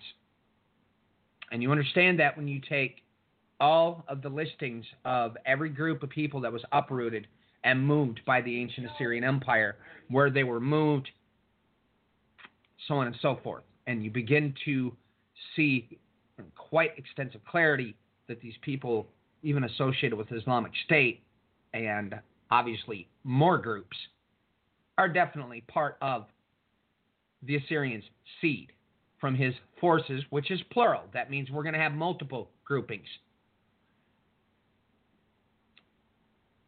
On top of it, how do we know this as well with ISIS? We'll break it down back to when we first did our first program on ISIS, when I stumbled onto this from a documentary from Al Jazeera. And in there is being interviewed 3 different major people that were associated with the formation of ISIS in that prison camp that was in Iraq at that time, with the secondary formation, how they were all basically moved into this one prison camp. And a vast majority of the people have looked at this and have stated this prison camp was the crux, was the unintentional blowback result that formed ISIS. When that was going on, there was a man that was coming in there. Nobody knew who he was. They never saw his face. He was always hiding in the shadows. He didn't speak in their lingo. It wasn't a pan-Arabic, none of it. Yet he was the one that was calling the shots as al-Baghdadi was forming ISIS. Now, if you look at Psalms 83 and you break that Hebrew down, you're going to realize real quickly that what is being described with this man that was showing up at that camp during the formation of ISIS is the exact and absolute representation of the Assyrian.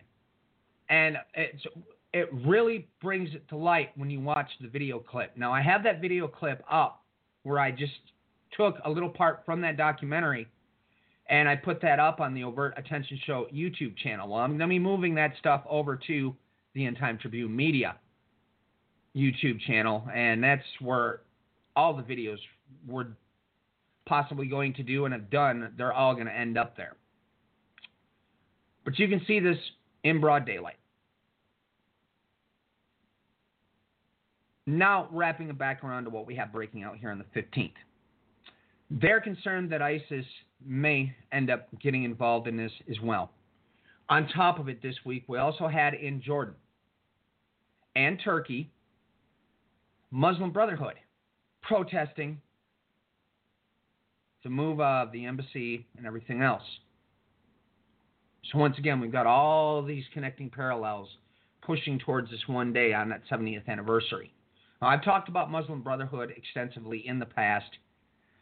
At some point, we can maybe go over the history of it again, but right now is not the time. They're important in all of this.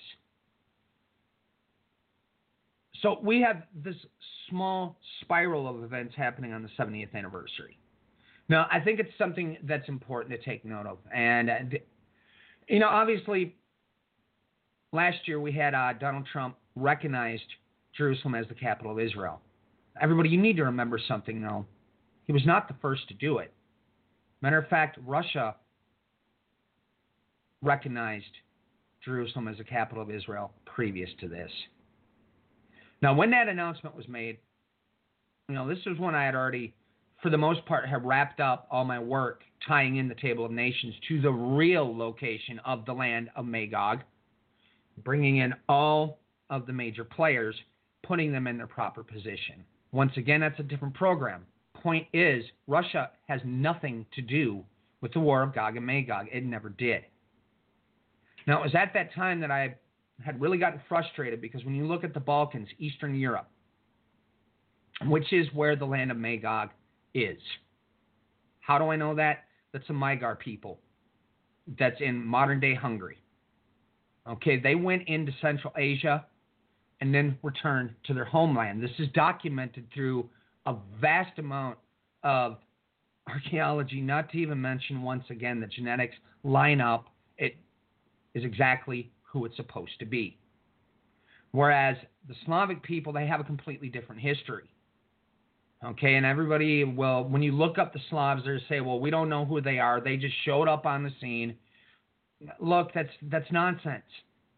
But they are a very specific group that was named by Herodotus, by a Greek name.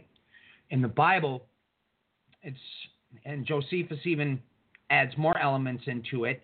In the Bible, they're referred to as Rephath. Josephus gives us the indication that they're found by the Riphean Mountains. Well, you look into ancient geography, and you get to play a game with ancient geography trying to locate exactly what was being referred to by Riphean Mountains, and you're going to lock it into multiple little areas. But irregardless of that, this is a group of people that was on the steppes. Their main jobs that they were keeping from ancient times, the people of Rephath, they were farmers. And you'll find out on top of it when you go throughout Central Asian history, they had entire areas that were set up as metal workshops. They were metalsmiths. Okay, with that forward, think about what the communist Soviet Union flag used. They used the hammer, they used the sickle. They are telling you in broad daylight that we are these exact group of people, Rephath, that lived through here. Now, this is a brief summary because I brought this up time and time again. If we don't have our proper players in the proper place, we keep looking in all the wrong directions. Okay, Russia is not Rosh. Moscow is not Meshach. All the other variables that they tried to bring in since the late 1800s into 1900s. It's not the case. Irregardless of that, everybody, you have to remember that Russia made that declaration first. As we've rolled all this forward and we're moving up on this 70th anniversary, obviously now we've had this announcement made with what's happening here with the two horns with Media Persia, which are all in modern-day Iran. Things are moving slowly in a progression. We don't know what's going to happen this week. We're going to have to wait and see. But what we do know is if we look at our historical references, study this with the Bible, looking at the very specific places that God told us to look, which is, in this current circumstance, if we're looking for the rise of the Assyrian, then we need to pay attention to at least one starting position being in Daniel 8. That means we need to look at the history of what it represented, isochronally speaking, which was obviously Alexander the Great. Then we have to break down all of that. Is there going to be a war between Israel and Iran as we speak any moment? Things have to progress and have to build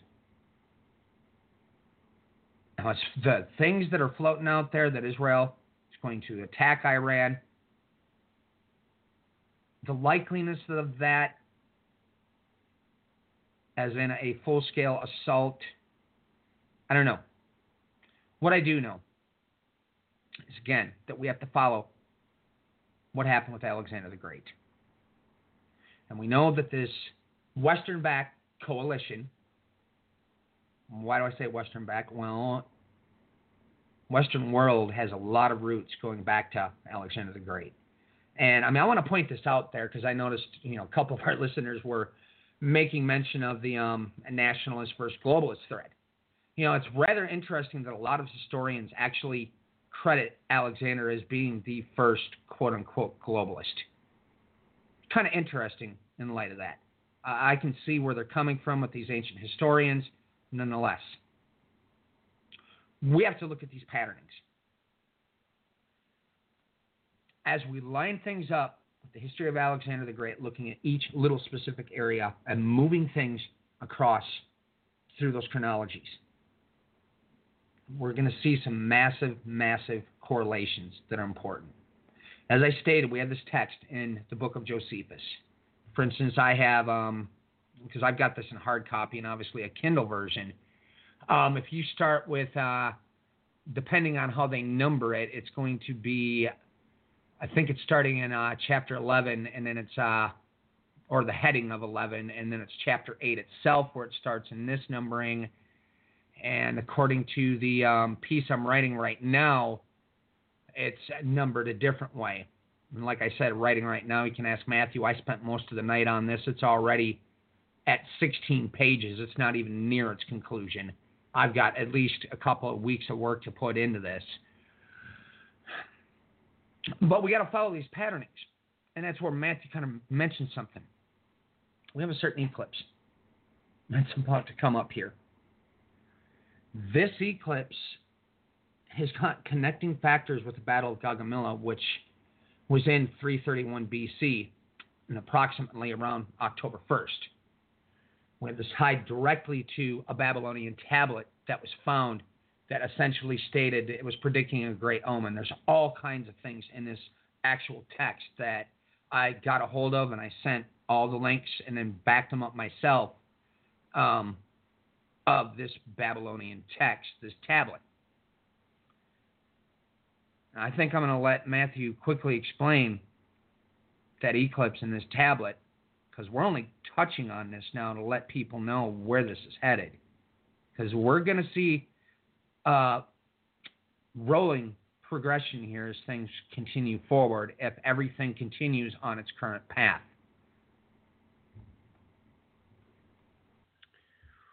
Well, down to 5 minutes. First off, let me say this. I'm certainly not going to tell you everything. And really the eclipse is the smaller portion of what's really going on in that field of vision whenever this eclipse takes place. But ladies and gentlemen, we had an eclipse just like it, and it actually played a major role in the battle that took that place that year in October between Alexander and Darius. It's coming up in July. But like I said, there's something else that's taking place in that same field of vision that no one has talked about. At present moment, the only people that actually know what's going to happen is Brian and Clinton and my brother Keith. That's it. No one else knows what's going to transpire that night. So that's all I'm going to say. We're obviously going to have to cover this at some point in the future on some broadcast. I'm not sure which. But ladies and gentlemen, that eclipse directly helped Alexander defeat Darius.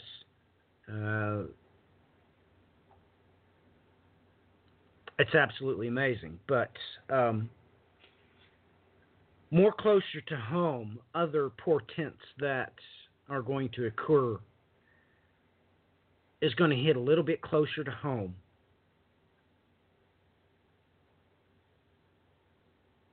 Just a little bit closer to home.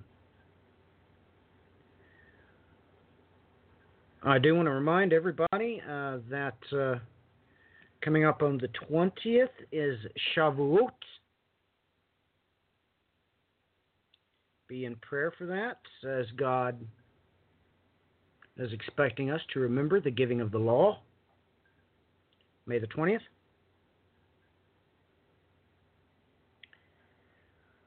Boy, how quickly time flies. So much I should have given myself. Those Isaiah chapter 10, when the Lord our God calls the mighty Assyrian not only his rod, but his axe, and what that means. Where God elsewhere uses those same exact words. And you're supposed to know where exactly he uses those words in other prophetic texts. But of course you don't. You don't know. Because you've been caught up in the entertainment industry.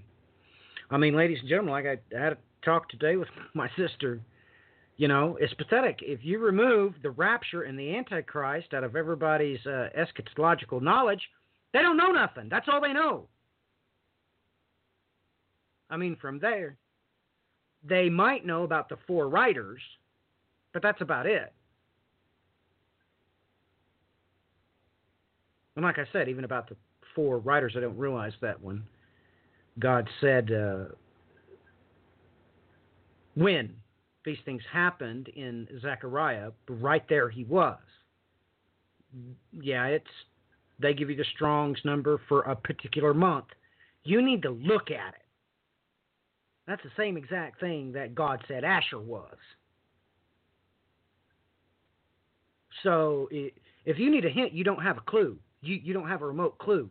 You've been studying entertainment eschatology. That's what you've been studying your whole life. And, of course, the main mantra that I always get is, I've been studying it for 20 years. Really?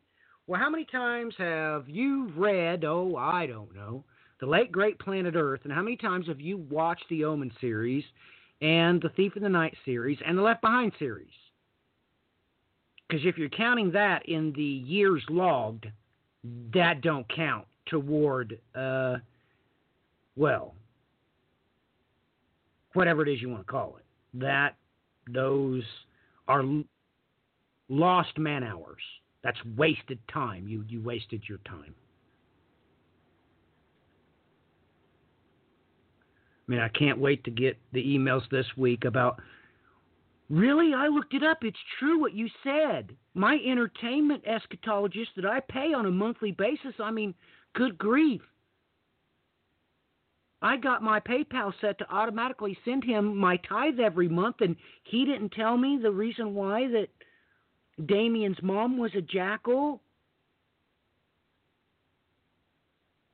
Because it was crossed between the English translations, between the KJV dragon and the new translations used for jackal. Wow, man. Wow. Wow. Well, them SS shepherds of Ezekiel 34 sure are devouring the fat sheep, no doubt about it.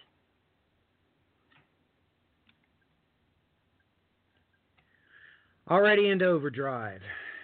We are off the live broadcast already. It's just... Brian is going to do some major work. I do not appreciate how he sent me that post. He included the Queen of Babylon post in that one, so it's halfway down. I mean, it's like it's probably 3,000 words down on the page. Don't worry, we'll get everything straightened out. That website, of course, has to have a menu, but he sent me a message saying he's trying to fix it. But that's what you do in order to get to the menu to find stuff. You have to click on More Post.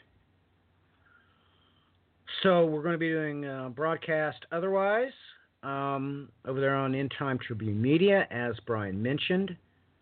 We have the Crucible series to address. We also need to continue on with WI2C Radio, finish the book of Revelation, and we're going to move on to the Apocalypse of Isaiah, which, don't let them lie to you now, it's not 4 chapters long, it's 11 chapters long, just so you know.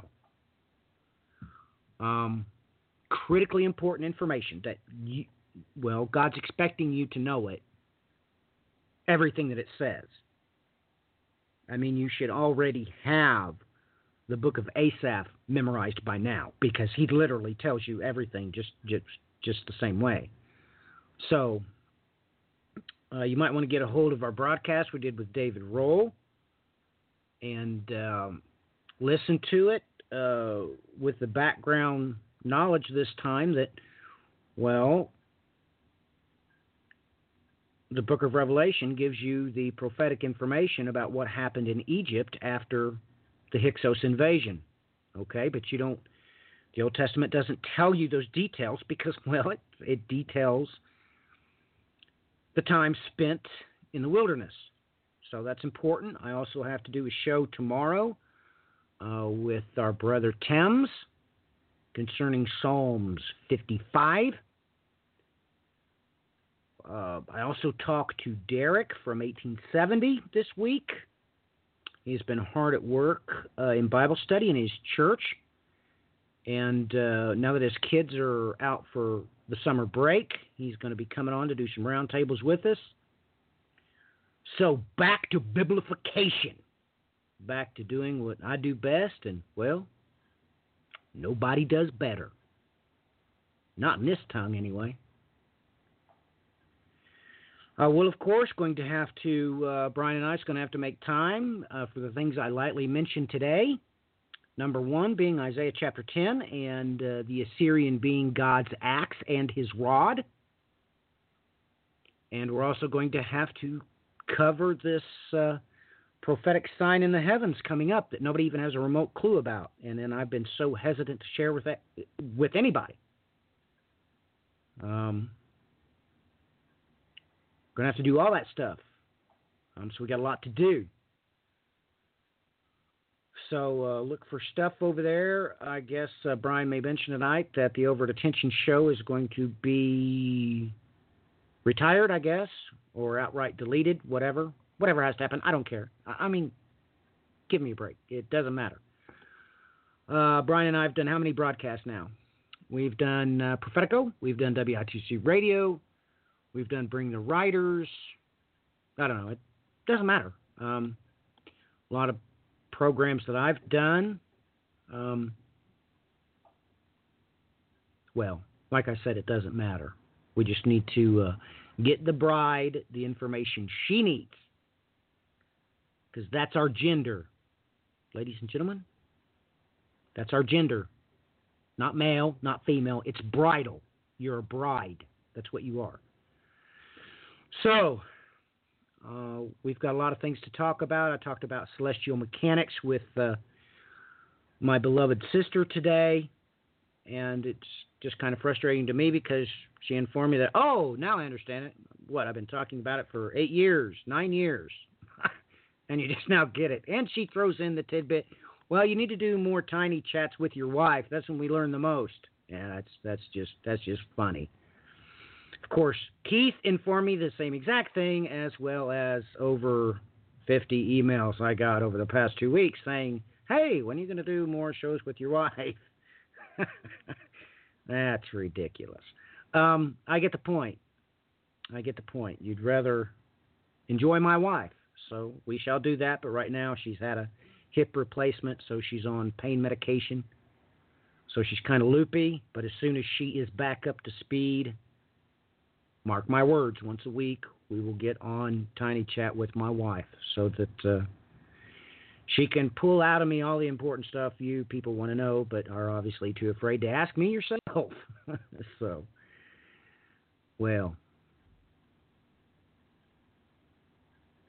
She is, has been, and shall ever be a blessing, my wife. So, my contact and information, all that stuff's irrelevant. If you want to get a hold of me, just say a prayer. Make no mistakes about it. Doesn't matter if you're in Australia, Mozambique, wherever.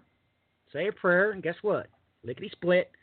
The Holy Spirit will put you in contact with the right people, which will put me in contact with me. So I don't need to advertise and do all those important things that the world thinks important. I don't care. Don't care about that stuff. Never did. That's why this is not monetized. None of the videos have ever been. Nothing's ever been monetized with me. You can keep your money because I'm going to get what I got coming. And I don't want it from nobody else except He who is Christ the King. That's who I want to get something from. Nobody else. I am not an SS shepherd. I'm not self-sustaining. I do not feed off the fat sheep because I tell them what they want to hear. Nope. You need to get ready, or your faith is going to snap like a twig when the entertainment eschatology you have taught yourself for the past 20 years fails miserably. Because he who sitteth upon the throne, he's going to get up, and he's going to have his day. And that's what it says from Genesis to Revelation. That's what it always says. Repeatedly it says that. Brian, your closing comments, and tell every people, what you're working on, what you're doing with the Twitter accounts, the rearranging. State all that, please. And whatever else you deem necessary. Okay? Well, to touch on the last portion of what you stated first, everything is essentially going to be a branch of the End Time Tribune. That's where you can find all related work. You'll find End Time Tribune in the title, be it through End Time Tribune Media or End Time Tribune. Obviously, Matthew has some different projects that are all still part of the End Time Tribune that are listed on different sites. Nonetheless, folks, if you want to find the work we're working on, look for those names. Try to wrap this back around. My closing thoughts. That's just it, folks. That important question. What's important is where is all this headed?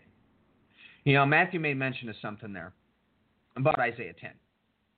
Last week at the end of the show, I pointed this out as well.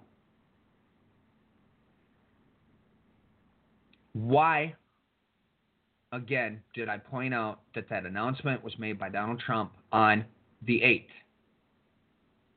At the same time, over in Armenia, that new prime minister is elected on the 8th.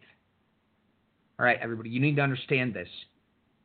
We have two places that are invariably connected at this stage.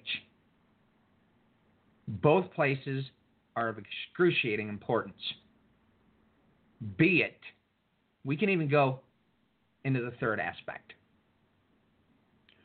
Most notably, what we're pushing towards here, what we possibly see coming down the barrel here, is the rise of that he-goat.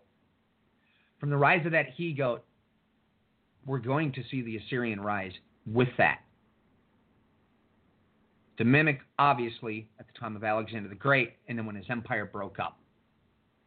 Of course, everybody says, well, four horns rose up at that time, but that's not quite the way it worked. The war between the Diadochi, there are so many variables in it. Sometimes you had 3, sometimes you had 5. Never was it just a 4-part division. Okay, so you can understand, just like the book of Daniel states in chapter 8, just like God says, this prophecy concerns the last days.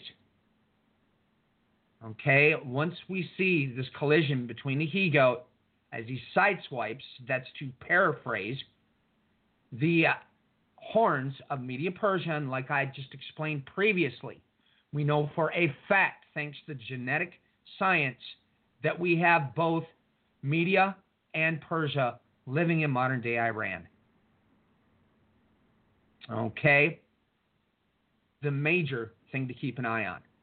Not to even mention the fact that, as I've explained in times past, okay, as we wind down into these last days, time itself starts to do a spiral, where all of a sudden multiple events sit on top of one another. Looking in one place is only going to give us part of the equation. And that's where we have to, after time here, as we progress in the stuff we're working on as we speak, get the bride up to speed. And right now, in the midst, as I stated before, I'm working on the show notes for The Crucible. And just last night, I did a bit of the work on it. It was close to not even certain what time Matthew and I stopped talking last night. It was from then until almost 8 o'clock in the morning when I finished up. Just the amount of work in there, which is close to 16 pages if you were to read it like a book in the PDF format that I've already started. It hasn't even touched the tip of the iceberg. That's how extensive this portion of things is going to be. We factor in all the other projects that we are working on. Okay, folks, we have a vast amount to get out there so that people, as Matthew has extensively explained, so that people can get their heads out of the nonsense from the bad shepherds, remove their minds from all the twisting that has been brought into what they teach as modern-day eschatology, the entertainment industry being involved in it. No. These things need to be corrected. And they're being corrected in even a way in this time that couldn't have happened until now. Because now that we have all of this extensive archaeological data, we have the extensive genetic data, all of a sudden now we can actually lock in all of our important key players. Not to even mention when we look at events that are taking place across the world, we can completely look at it and bring forward to people why these things are important. That's what we're going to stay focused on. So with that said, thanks for joining us. God bless. Back over to you, Matthew. You got anything to add? Yeah, I do. One other thing that my beloved sister and I talked about today was the celestial interloper. We'll talk about that. There's things going on with the weather patterns. That can only mean one thing, and I explained it to her, and all of a sudden she, after 7 years, the light bulb goes off. Oh, no,